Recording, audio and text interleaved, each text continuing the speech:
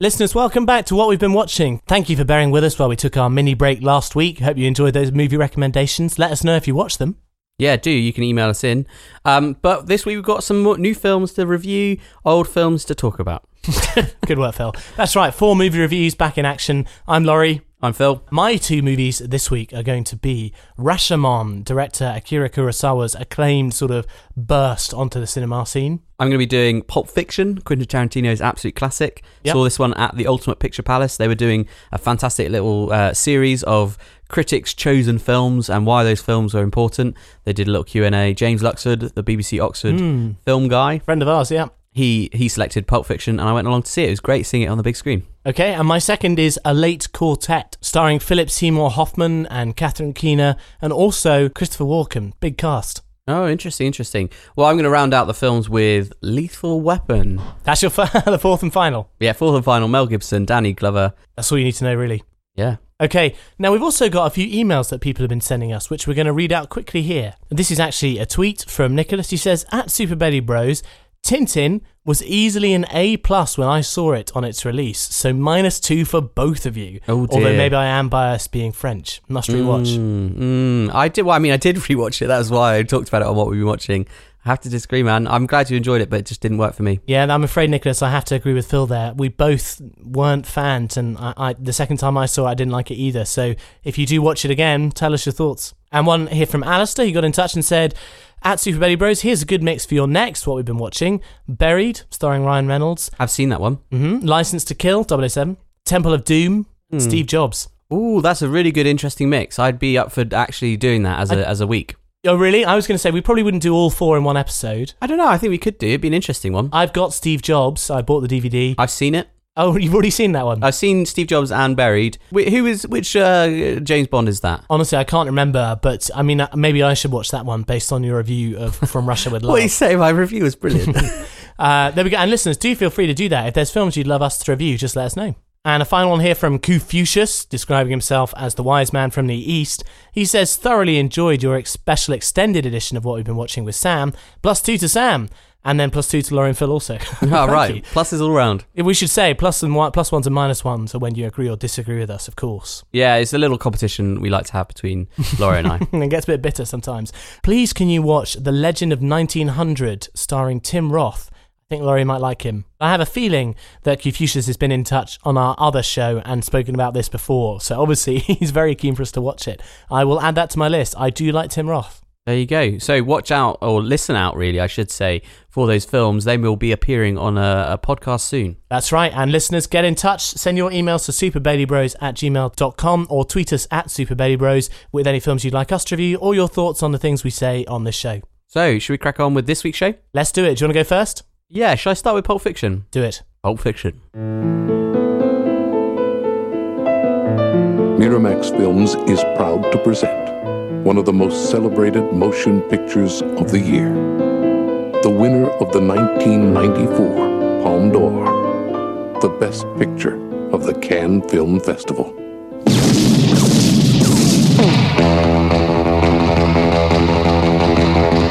Come on, let's get in the character. Why are you so interested in Big Man's wife? Well, he's going out of town in Florida and he asked me if I'd take care of her while he's gone. Take care? No, man. Just show her a good time, make sure she don't get lonely. Girl. You see, this is a moral test of oneself.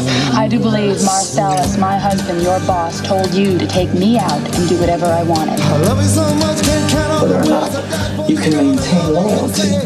Night of the fight, you may feel a slight sting. Pride only hurts, it never helps. In the fifth, your ass goes down. I have to say, play with matches, you get burned. We should have shotguns for this kind of deal. We're in a lot of danger, aren't we? I'm prepared to scour the earth for that moment. Oh, I'm sorry. Did I break your concentration? Well, there you go. I'm sure for lots of listeners, this film will need no introduction whatsoever. But for those of you who maybe haven't ever come across Pulp Fiction, this is the film that really made Quentin Tarantino a household name as this extraordinary director, a very unique director. This is his sort of almost magnum opus, I would say, on crime.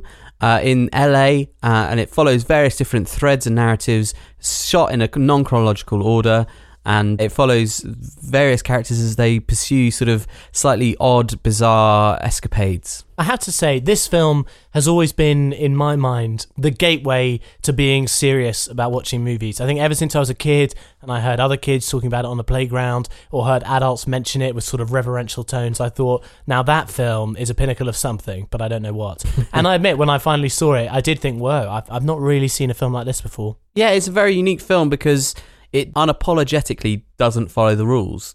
It does its own thing. Quentin Tarantino creates this sort of bizarre world which is all about the sort of seedy underbelly, the hidden realities of life in LA.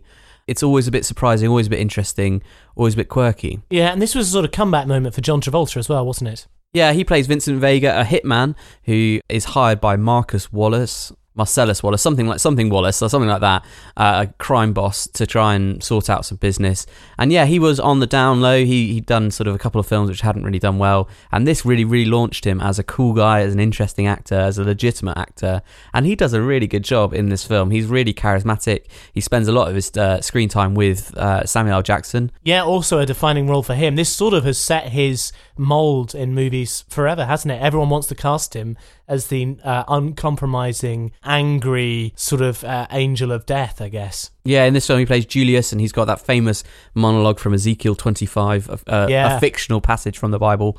This film is really difficult to kind of contain and really say what it is, because in some ways, the only film which I could really compare it to, and you're probably going to laugh at this, I'm sure, is Love Actually, because it's got these... You're not wrong, Phil. I am laughing at you now. But you know why I say it. You know that it's ridiculous. I mean, Richard Curtis and Quentin Tarantino are such similar filmmakers. It makes perfect sense. But you know what I mean, because you've got basically a film which isn't really about anyone, but is about everyone. Well, that's just an ensemble cast. There are other films. No, but it's all about the idea of these kind of recurring characters popping up in other people's stories. Okay. And there being threads and links and narrative connections, but ultimately they're separate stories. And that's why I compare it to Love Actually. Love Actually is chronological, Pulp Fiction completely not chronological, and is playing with your ideas and expectations about characters and things like that, using that device to kind of unsettle you. But like Love Actually, there's some parts of the film which I think are fantastic and really interesting and unique and iconic, just simply iconic. Particularly the Samuel L. Jackson, John Travolta scenes. But then there's some particular scenes that I find really troubling. I don't want to deal with that. Creeps you out? Yeah, there's a particular scene with Bruce Willis. You must be thinking about the basement. Yeah, the basement. I don't want to go into details because I think it's just thoroughly unpleasant.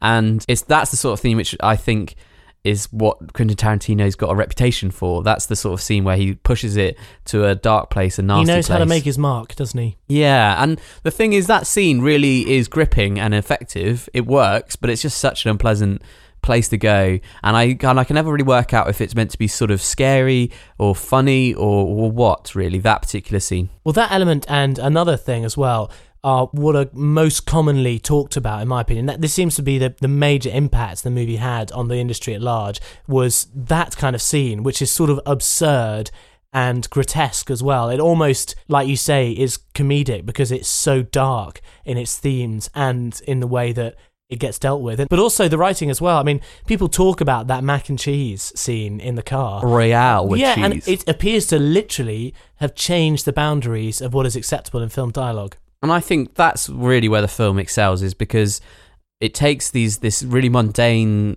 attitude to life and sort of these casual conversations you have with friends, and uses that to establish character and uses it as a really natural way to embed exposition and world building and all sorts.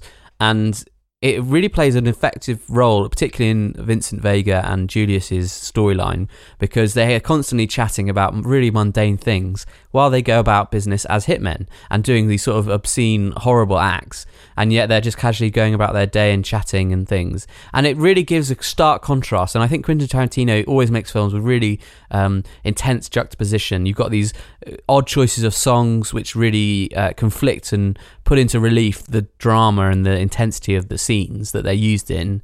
And I think you can see completely from this film why he's gained the reputation he has, why he's been a successful filmmaker, and why people continue watching his movies. I think he occupies a similar space to the Coen brothers as well. And interestingly, both their careers, I suppose, kind of took off around the same sort of time, didn't it? Their rise was nearly parallel. Is that fair? Yeah, I think so, roughly, yeah. But something else I'd throw at it now is that they're both still making movies. And I wonder whether Hollywood only has capacity to serve one Quentin Tarantino and one Coen brothers. I don't see, Hollywood's not going to make more room for films of this kind. Do you agree? I mean, this is why we've talked about this on the podcast, talking about the Oscars. Harvey Weinstein, the guy who was behind Miramax with his brother, they were the guys who were pushing and championing and giving money to these sort of rogue filmmakers who were producing these very unusual films. And Hollywood just doesn't seem to be backing people in the same way. But it only takes one kind of crazy producer who will do it, and then suddenly these filmmakers will flourish, I think. Yeah, well, I guess we'll see. Any final thoughts on Uma Thurman and Bruce Willis, and then let's hear a grade? Bruce Willis, I think, is a surprising choice. I think lots of people forget that he's in this movie because it's kind of he's an oddly big name for this sort of movie. You don't expect him to take this role, and yet he does it. He plays Butch, this boxer who kind of he takes money to go down in a fight and then decides to go on the run after not going down and instead knocking the guy out. He plays an interesting character. And then you've got Uma Thurman as Mia, Marcus or Marcellus Wallace's wife, who Vincent Vega has to take out on a night out. They, of course, have that dining scene where they do a bit of dancing. And it is so cool. Flashback to Boogie Nights, yeah. Apparently, Uma Thurman was like, I'm not sure this is going to work. I'm not sure about the music. And Quentin Tarantino said, no, this is going to work. This is it. And he's right. He completely works. Nice one, man. I'm conscious there's like a lot we could say about that movie, but thank you for the overview. What would you give it grade-wise? I think, surprisingly, watching it back on a big screen at the Ultimate Picture Palace in a cinema, I was shocked by how some of the filmmaking actually isn't necessarily that technically skilled. Oh, really? But it's quite confident. It's got a lot of style. And so I think kind of overall, with the added fact that I didn't like that basement scene, I think it's probably a B+ for me. Wow, really? I'm which surprised. Isn't as high as I think probably lots of people would say. And I think, you were saying how it's a kind of a tipping point for lots of people in liking film. Yeah. I often think it's the sort of thing which an 18-year-old thinks is amazing, and then they go on to discover better things, if that makes sense. Well, but Quentin Tarantino doesn't agree with you, Phil, because I reckon he's made the same movie many, many times. That's not quite fair, but he certainly hasn't outgrown those things. No, but I think for me, and I hopefully for other people as well, I think they've realised that this is a rule-breaking piece of cinema, but there's other films, there's other masterfully crafted films, which perhaps we'll talk about in a second. Well, perhaps, Phil, nice segue. Shall I do my first? Yes. Well, why don't I do Rashomon by Akira Kurosawa?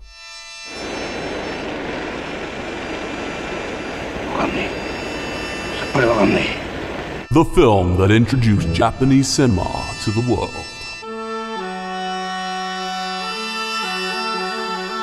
One crime. 4 versions of the truth.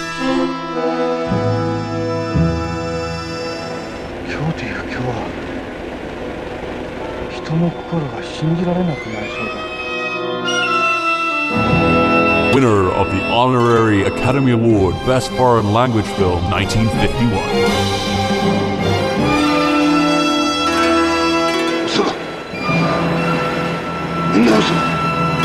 Akira Kurosawa's international breakthrough. Rashomon.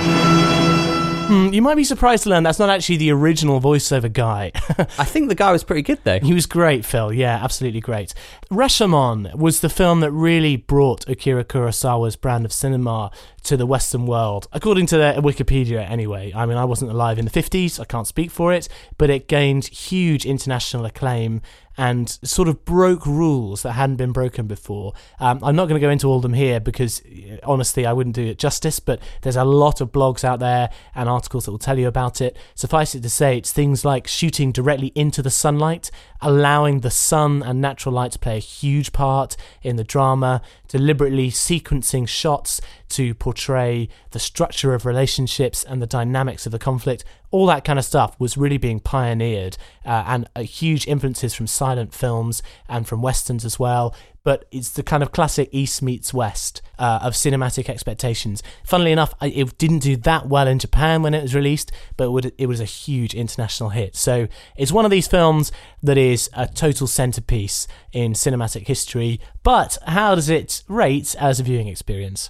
The story is essentially an event that is being told by 3 people sat under the Rashomon Gate in Kyoto while there's torrential rain. So to shelter out the rain, they sit there and they chat to each other. 2 of them, a monk and a woodcutter, appear to be quite distraught and in shock over an event that's recently taken place. And the third is just a peasant who also shares the shelter. So they tell their stories to him. And the story is, it's quite hard to frame it. They tell the stories of other witnesses telling accounts of a crime that has recently happened. Does that make sense? Crime. That's one crime, 4 versions of the truth. Exactly. So Toshiro Mifune, who is a frequent collaborator of Akira Kurosawa's, who I think is fantastic, plays a highwayman, Japanese highwayman called Tajomaru. He runs across 2 people coming through the forest, a beautiful lady hidden by a veil on a horse and her samurai husband who is leading her through the forest. And to begin with, he doesn't think much of it, but as he describes it, a cool breeze changes his world that day. It lifts up the veil on this woman's face, and he decides, awfully, that he can't let this woman go without chasing her down. And yeah, he claims that he doesn't want to kill this samurai, but one thing leads to another, and he does kill the samurai. Has his way with the woman, and the question is all about how did it all really take place? Oddly enough, all the people involved in this, and that is this criminal, the woodcutter who found the body, and the wife as well, who provides her story. Bizarrely enough, the deceased spirit of the samurai, they managed to channel through a medium, he gives his account. None of them say, oh, look, I didn't do it. In fact, all of them claim guilt in some way or another. And it's a really clever narrative. It shows you all these different accounts in flashback form, occasionally cutting back to these 3 guys discussing these events as well. And the question is obvious. What really happened? Or in fact, what's the nature of truth? What's the nature of justice? What really matters in this tale? And what is the crime? Or are there several crimes that have taken place? It's a really clever format. It is based on a short story, but if you can place yourself back in 1951, this is pretty revolutionary stuff. Sounds like a very modern sort of story. Yeah, and I think that's the key thing that strikes you when you watch it. It's all shot in black and white, and there is very sparing use of music. I was delighted to realise when I was watching it, I thought, oh, that part sounds just like Bolero by Ravel. Do you know what Bolero, Phil? No? Yes. Did the ice skating to it. And I discovered actually it is a version of Bolero that was specially adapted by the composer for the film. And it's very, very carefully used, as is sound. So there are long passages that are very, very silent versus other passages which are full of very heavy breathing. There's a lot of breath, and normally breath is cut out of the soundscape of a movie. This plays a big part of it. The rain, the rustling of the leaves, there's intense attention to detail, and we've already talked about the light and the camera work. But it really doesn't feel like a 50s piece of cinema. When you think of the 1950s, what kind of movies do you tend to jump to? Maybe like a kind of dashing detective or something like that, or like a film noir kind of thing. Yeah, or a gangster sort of movie, or maybe even like a kind of gentlemanly, high society, gentlemanly courting or something like that. Yeah, well, Singing in the Rain, of course, exactly. Released 1 year later, and you've also got a lot of westerns that were still, big in the cinema at this time. And I think immediately I get a sort of pastel-y colour palette, very cheesy scores that are melodramatic and huge flourishes, and very hammy acting that is full of melodrama. And although there are elements of that here, it is stunning how modern this film feels in its ability to reflect, in its decision to use close-ups, and in the clarity of the film stock as well. There's something about it that feels very, very timeless, I think. Sounds amazing. Well, I think it is. You'd certainly have to be patient. There's almost kabuki theatre-esque over-dramatisation of certain behaviour. I know that sounds crazy, doesn't it, the way I said it. What I mean is you get people laughing crazily and acting out their emotions in absolutely unrealistic ways, but it's all part of the drama, and it makes even more sense given the double framing narrative of the story. These are people recounting... Recollections, yeah. Exactly. And it's just brilliant. It really explores the way that stories work, and it explores the way that we interpret the world around us, and it kind of asks that question, if you see the world always through your eyes, are you ever truly able to appreciate it through another's eyes? And it even leaves, the film ends with a lasting moral question and a slightly ambiguous decision as well. So, yeah, for me, I loved it. I'm a big fan of Toshiro Mifune as an actor especially. I think he's magnificent in Yojimbo and, of course, Seven Samurai. And if you are interested at all in Akira Kurosawa, I highly recommend it. Do you think it's one of his best ones? I think so, yeah. I'd put this... higher actually than many. I really love Yojimbo and I love Seven Samurai, but other films like Sanjuro and Throne of Blood, even Akiru, I would put this above all of those. A lot also to do with its position in the history of cinema. Wow, there you go. What grade? A from me. Yeah. A, wow, straight in there. There you go. I think give it a go. If you're worried at that idea of a slow-paced Japanese black and white movie, and I'm sure many people are, like I wanted to watch this with Judith on a holiday. She said no. No compromise whatsoever, just a straight up no. I really recommend giving it a go, seeing what you make of it. Just keep an eye open for all the amazing things that are being done. And it's fair to say Akira Kurosawa has influenced basically all of modern cinema. It's true. He is an absolute legend, and this is a good introduction. So yeah, it's an A. There you go. Right, so your next is Lethal Weapon, yeah? Yeah, Lethal Weapon. He's a criminal's worst nightmare. A cop who enjoys the danger. No guns, no jiu-jitsu, just bring him down. Do you really want to jump? Well, then that's fine with me. Come on. Wait, what do you mean? Wait a minute. What the... He was ready to retire. Now, he's gonna wish he had. Gun! Oh! Raj, meet your new partner. New partner? Too old for this. If these guys can just stand each other. What you got in there? 4-inch Smith? A lot of old timers carry those. The bad guys don't stand a chance. Don't kill anybody. Don't kill anybody. I'm too old for this. Are you as good as you say you are? Nobody can touch me. Suppose we better register you as a lethal weapon. You ever met anybody you didn't kill? Well, I haven't killed you yet. Back to the 80s. Yeah, exactly. So this film stars Mel Gibson. It stars Danny Glover as Riggs and Murtaugh, I think, isn't it? Murtaugh? I don't know. It ends in a GH. Yeah. Soft GH. Anyway, and this is directed by Richard Donner, the guy who did Superman, and also is written by Shane Black, who recently directed and wrote The Nice Guy, starring Ryan Gosling. He's having almost a resurgence. Yes, also I think he's been in the biz for ages and ages and ages. Maybe it's more steady progress. And he's behind the Lethal Weapon series, which was 4 films. I've never seen it before. This was the first time I thought, I'm going to check it out. I've enjoyed Shane Black. Let's watch Lethal Weapon. And so this follows, as kind of the trailer said, it follows the partnering, the initial partnering of Mel Gibson and Danny Glover. Danny Glover playing a soon-to-be retired cop, and Mel Gibson playing, the titular Lethal Weapon, a super competent police officer who had some sort of army ties back in the day, who is trained in martial arts, and so he should be registered as a lethal weapon. Classic. And he is on the edge of life, really. He is right in the dumps. He's sort of borderline alcoholic, borderline suicidal, because his wife has died, and he just cannot imagine a world of going on. And so you've got these sort of a very stable but competent cop meeting a kind of on the edge, about to Total Livewire. Yeah, Livewire colliding, and classic buddy. Exactly, and it seems like a cliche, but this is I think this is the film that establishes the cliche. It certainly is an archetype of it. Yeah, it cements it, I think, because that Eddie Murphy and Nick Nolte movie that I can't remember the name of that did it even earlier than this was, I think they were trying it out in this decade. But then this is the one which has been continuously successful. So obviously there's something here which gets it right. It also stars Gary Busey as this sort of muscle man who is really odd, because Gary Busey for me is a kind of nut, a kind of punchline in Scrubs, in fact. And yet here he plays this sort of muscle man, this really tough guy who's intimidating, and he does a good job of it. So the two guys are set onto a case because a woman dies, and then this leads them kind of on these various little intertwining pieces of information as they try and crack what's going on. Why is there sort of drugs in the city? What's the implications? What does it all mean? Is this much bigger than they realise? Have they gotten in too deep? Classic sort of action affair.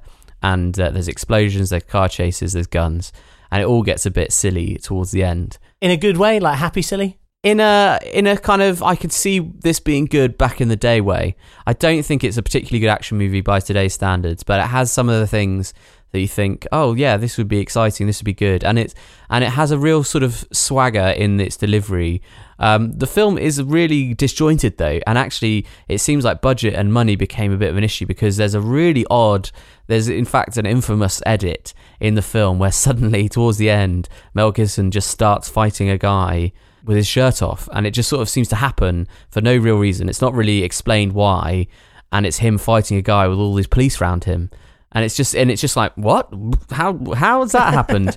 No introduction. And yeah, it's literally kind of like, well, it's not that the pieces aren't there. It's the fact that there's no justification for why that scene is happening and why the police aren't intervening. It's just like, this is now going to happen because we need the ending of the movie. That is really odd. And it's really bizarre and it's really surreal. Is it jarring? Like, you can't miss it? You're just like, what? Like, and I just was kind of like, ugh. And then this is the thing, like you say, it's a massively successul franchise, so obviously audiences of the time didn't mind so much. I think there's that sense in which people probably didn't watch films lots and lots and lots, and you probably could get away with a bit of a dodgy cut here and there. There's a spectacular sequence, though, having said that, which is in a desert. There's a sort of a meeting of the bad guys and Danny Glover's character, Murtaugh, as they kind of do an exchange. And it just happens that Mel Gibson's on the sidelines with a sniper. And just imagine a really sort of flat desert landscape, bright sunshine. The wind is sweeping them all with a kind of dust cloud forming. And then there's this kind of tension. And then you've got a guy with a gun shooting at them, and what's going to happen, and a grenade, and and a helicopter suddenly appears. It just kind of works, and you're like, this is exciting, I don't know what's going to go on.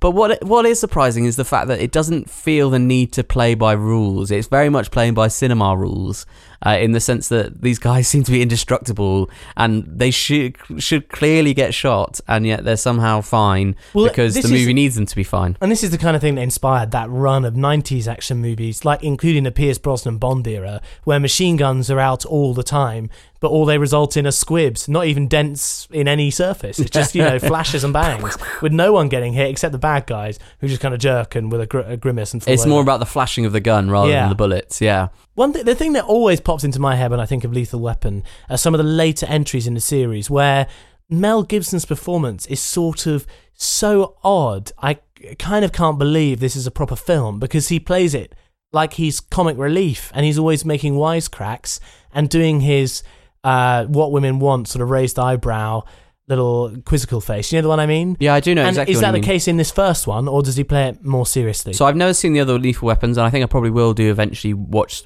through them. This film, he is kind of insane. Like, his eyes are wide, and he's kind of constantly staring at people, and he's constantly proving how much of a nut he is, because he does things that other people wouldn't even dare, because he's willing to die, and he doesn't care about his life, and so he acts accordingly. Just justice. Yeah, and I think it's kind of like, it's Mel Gibson before he's known as Mel Gibson. Well, that is the thing, because if you wanted proof that this is a real timepiece in an old movie, just the mere fact that this is Mel Gibson being cast as that character proves it, because he would never get that role, like even a few years down the line. That's just not him. Yeah, he just clearly his career's changed and adapted, and yeah, it's such a funny little timepiece, like you say, and he's got an absolute cracking mullet. I know, yeah. And you've got the trademark line, how I'm too old for this, the shirt stuff, yeah, exactly, and it's in the trailer. It all kind of works, and there's lots of cogs turning that make it fit, and you can see why there'd be 4 films. But not the best film ever, but not bad. So what's the grade, ma'am? Is it a classic? I think it's a B. It's good fun, but it's not great. Still worth a watch? Yeah. Okay. But I wouldn't say watch it as like the movie to watch. I think it's one to watch on an afternoon just for a bit of fun. Okay. Right, well, shall I round us off? Final film, A Late Quartet. Yeah. Tell me what you think. I think we should run the tests first. What are you playing on this one? Second violin? Don't you have the urge to play the solo part once in a while? Of course. I spoke with Dr. Nader. This difficulty I've been having, Parkinson's, she says. Parkinson's? I'd like the season's first concert to be my farewell. And it's best for the quartet to plan ahead. I don't want to play second violin exclusively anymore. But this isn't about you or me. Yes. No, Yes. it's about the quartet. Why don't you have my back on this? We begin with Beethoven's Opus 131. It has 7 movements, and they're all connected. For us, it means playing without pause. I love playing with you. You can't lead a quartet, man. You're not sufficient. You think you're better? Not motivated. It's you just... No resting, no tuning. Do you think it was fun growing up with two woven quartet players with parents who were gone 7 months of the year? I did the best that I could. I tried to be a good mother to you. Our instruments must in time go out of tune, each in its own quite different way. I love you more than anything in the world. I made a stupid mistake. Was he maybe trying to point out some cohesion, some unity between random acts of life?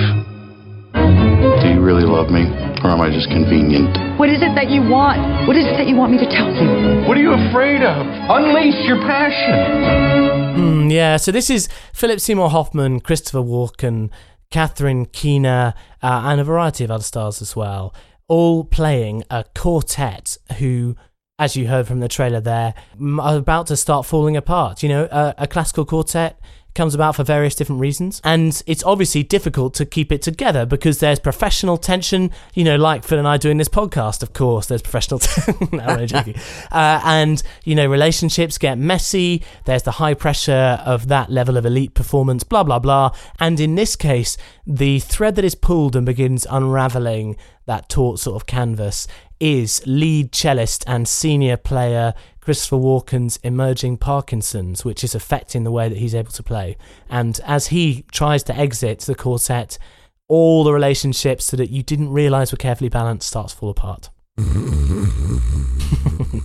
That's Phil hilariously snoring. Oh, sorry. Now, the thing is, unfortunately, Phil, unfortunately, you're right, and I wish you weren't right. I decided to watch this film because I quite enjoyed a movie called Quartet. The Billy Connolly one. And yeah, Dustin Billy Hoffman, Connolly. Yeah? Is Dustin Hoffman in it? I can't remember. Unfortunately, I can't remember the cast probably of that. But another ensemble cast. That one is set in a sort of fictional retirement home for musicians, where all these elderly people have wonderful times putting on fantastic choral performances and little ensemble pieces, and they just live out their last days surrounded by people they can relate to. And that's a really nice film and explores the themes in quite a fun way. It's, you know, not groundbreaking, but it's quite enjoyable. I thought I might get more of the same here, but it's nothing of the sort. I think as you watch it, even the actors themselves begin to realise that the actual material they're working with is little more. No, it's not even that. It's little more than a turgid, ridiculously melodramatic Mills and Booney type novel. It's got almost nothing to it.